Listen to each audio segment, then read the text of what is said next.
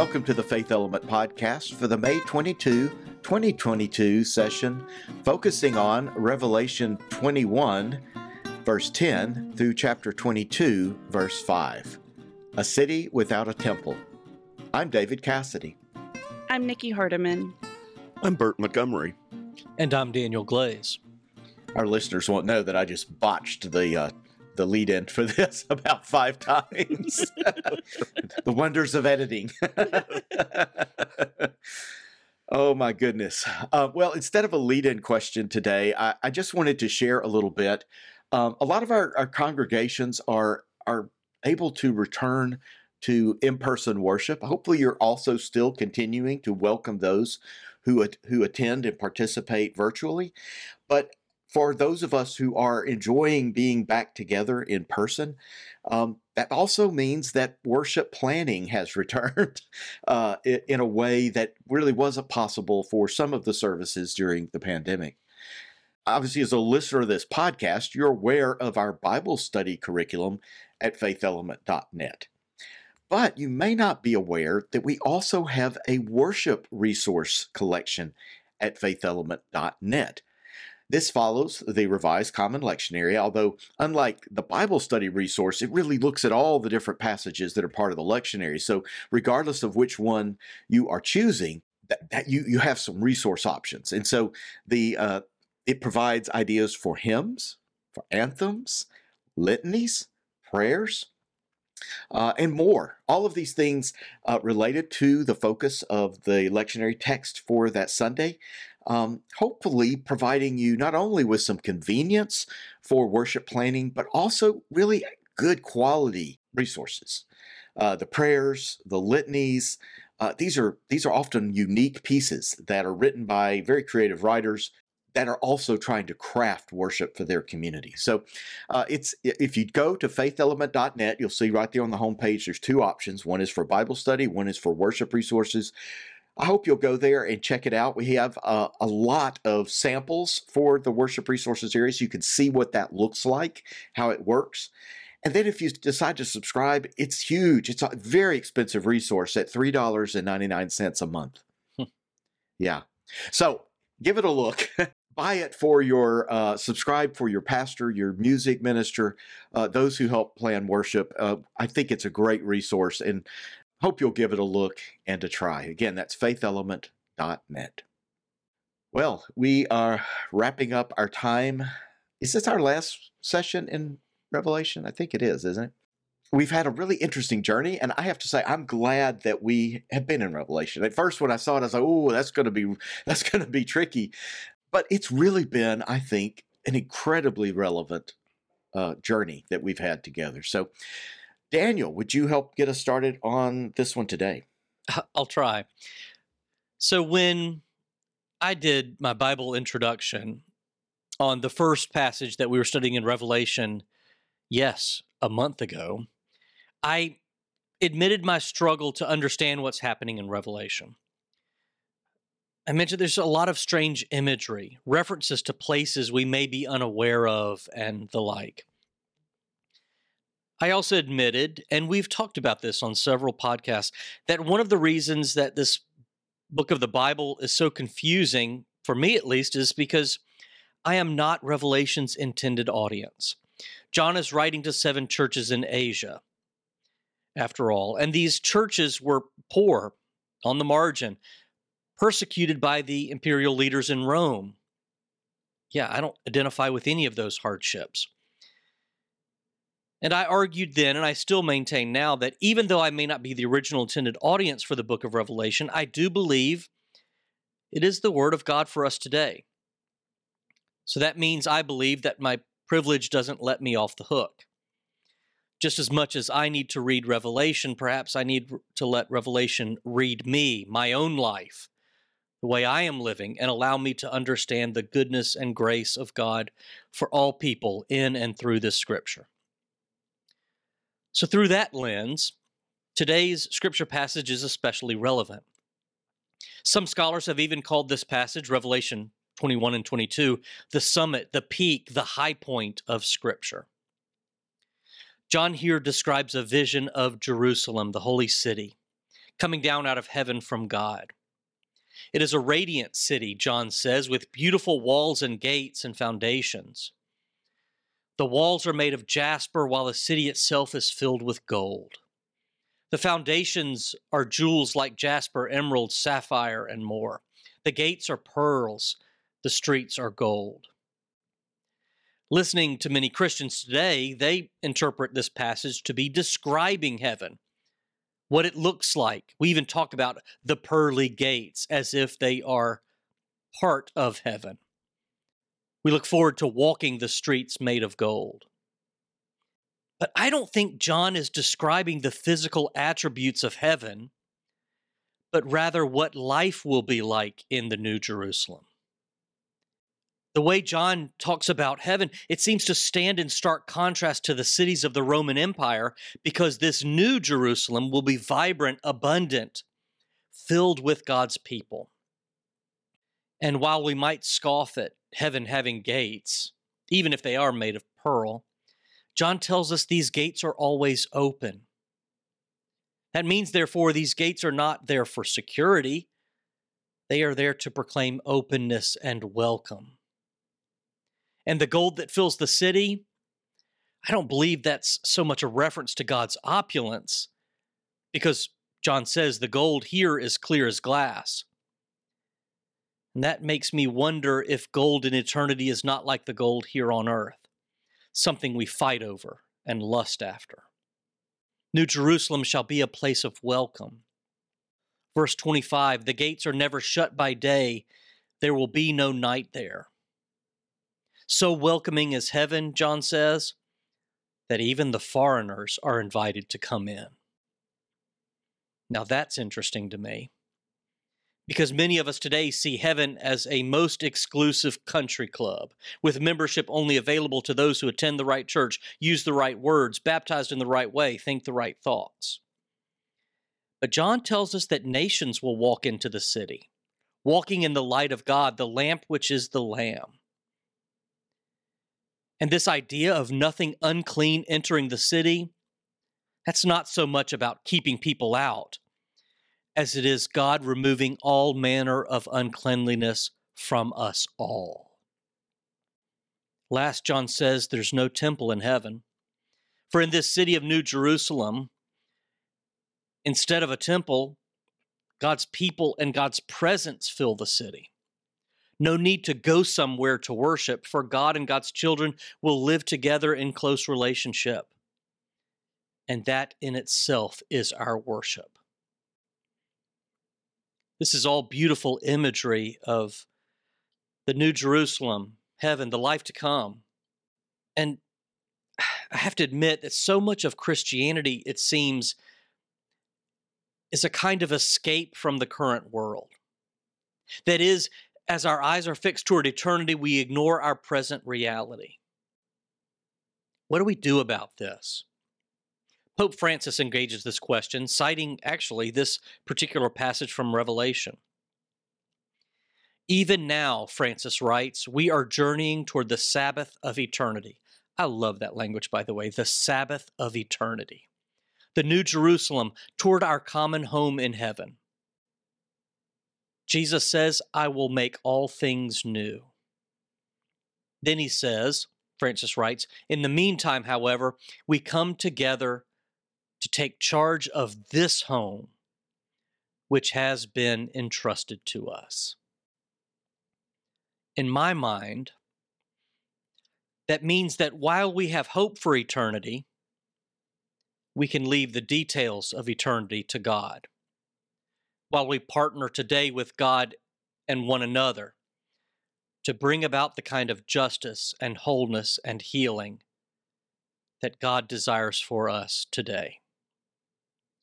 That's a little background on our text for today. Daniel, thank you for helping us to visualize what was in the text. You helped me to imagine with my own internal eye what this new heaven and new earth might look like, and maybe even what it might feel like to be there.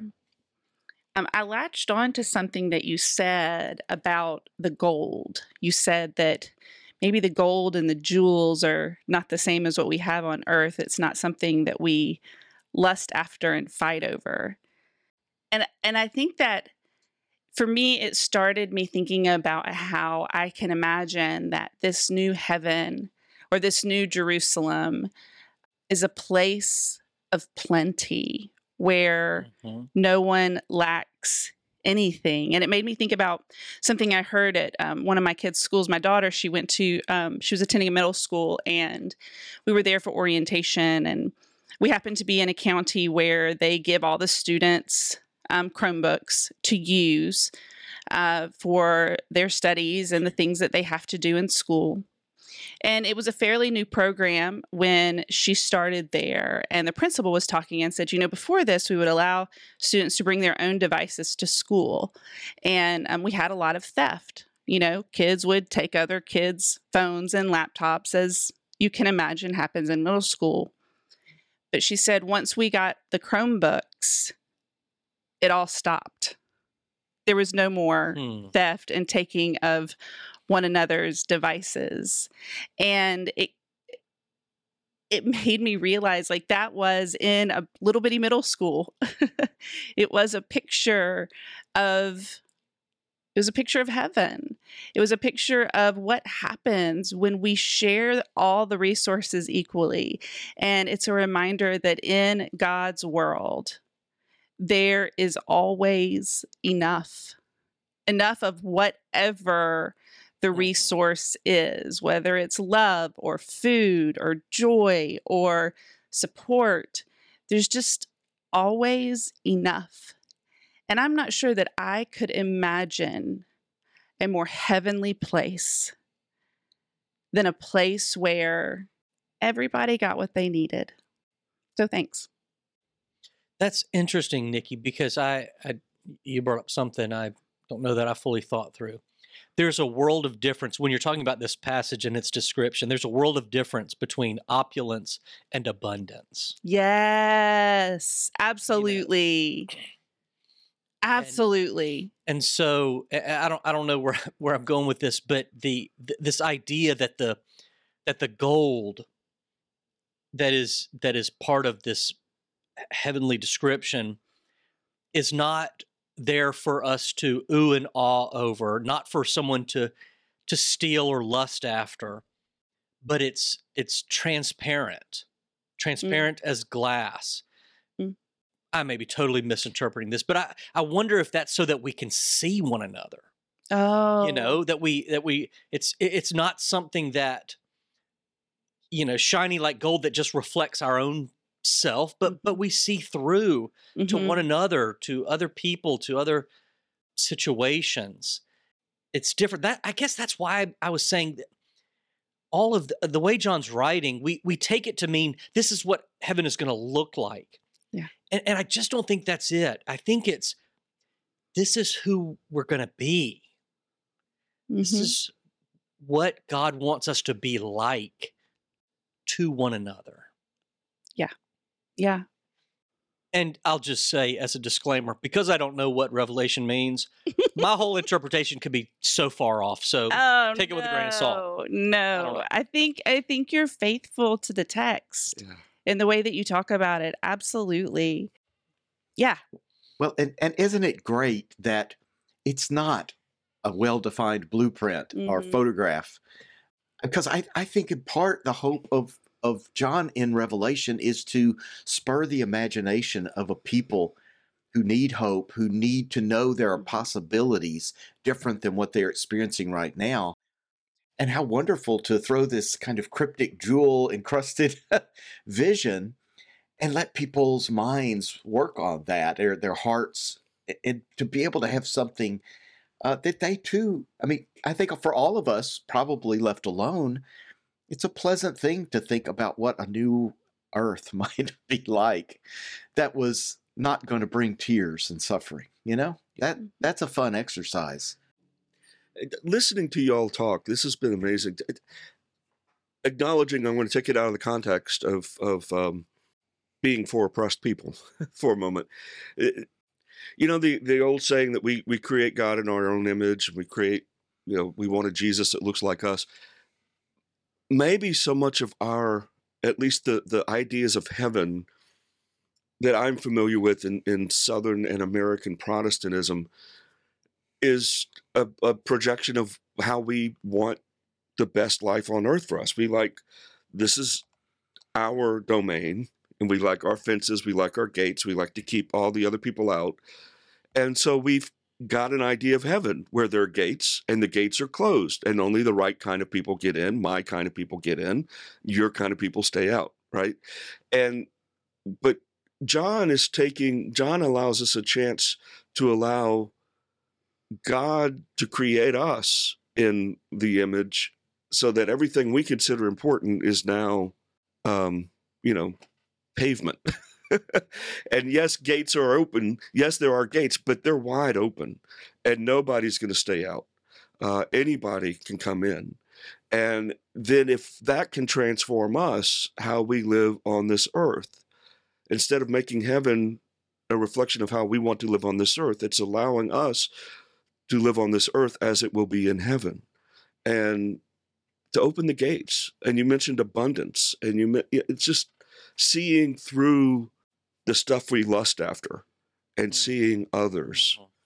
This is just rambling based on things that came to mind as y'all were talking.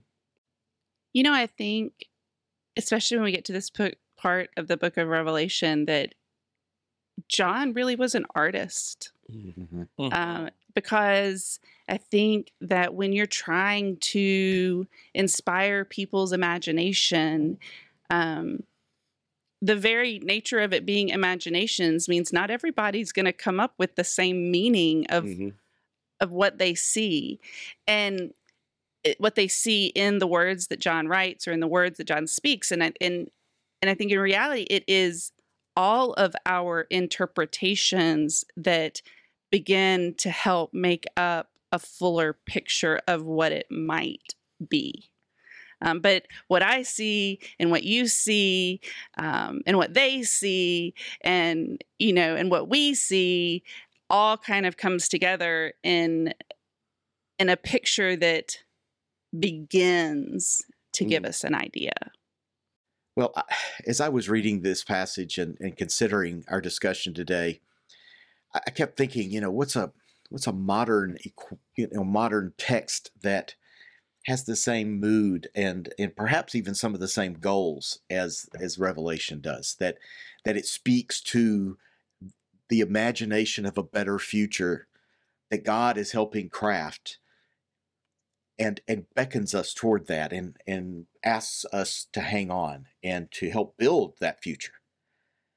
And I couldn't help but think about Martin Luther King Jr.'s letter from a Birmingham jail. And this letter is interesting because he's not just painting a picture of the future for Black Americans, but also he's speaking to white churches as well. And so there's a word to all of us who are part of this journey together. So here's this. It's just an excerpt from the letter. It's a short letter, so you ought to read it if you haven't. But here's what he says. I hope the church as a whole will meet the challenge of this decisive hour. But even if the church does not come to the aid of justice, I have no despair about the future. I have no fear about the outcome of our struggle in Birmingham, even if our motives are presently misunderstood. We will reach the goal of freedom in Birmingham and all over the nation, because the goal of America is freedom. Abused and scorned though we may be, our destiny is tied up with the destiny of America. Before the Pilgrims landed at Plymouth, we were here. Before the pen of Jefferson scratched across the pages of history the majestic word of the Declaration of Independence, we were here. For more than 2 centuries, our foreparents labored here without wages. They made cotton king, and they built the homes of their masters in the midst of brutal injustice and shameful humiliation. And yet, out of a bottomless vitality, our people continue to thrive and develop. If the inexpressible cruelties of slavery could not stop us, the opposition we now face will surely fail. We will win our freedom because of the sacred heritage of our nation, and the eternal will of God are embodied in our echoing demands. May we hear the words of the oppressed of our day and be part of God's work in building a new heaven and a new earth that recognizes the abundance of God's love and the plenty of this world for all of us. Thank you all for this good conversation. Thank you. Thank you. Subscribe to the Faith Element podcast on iTunes or Google Play. Learn more about our Faith Element Bible study curriculum at faithelement.net. Faith Element is a service of Faith Lab.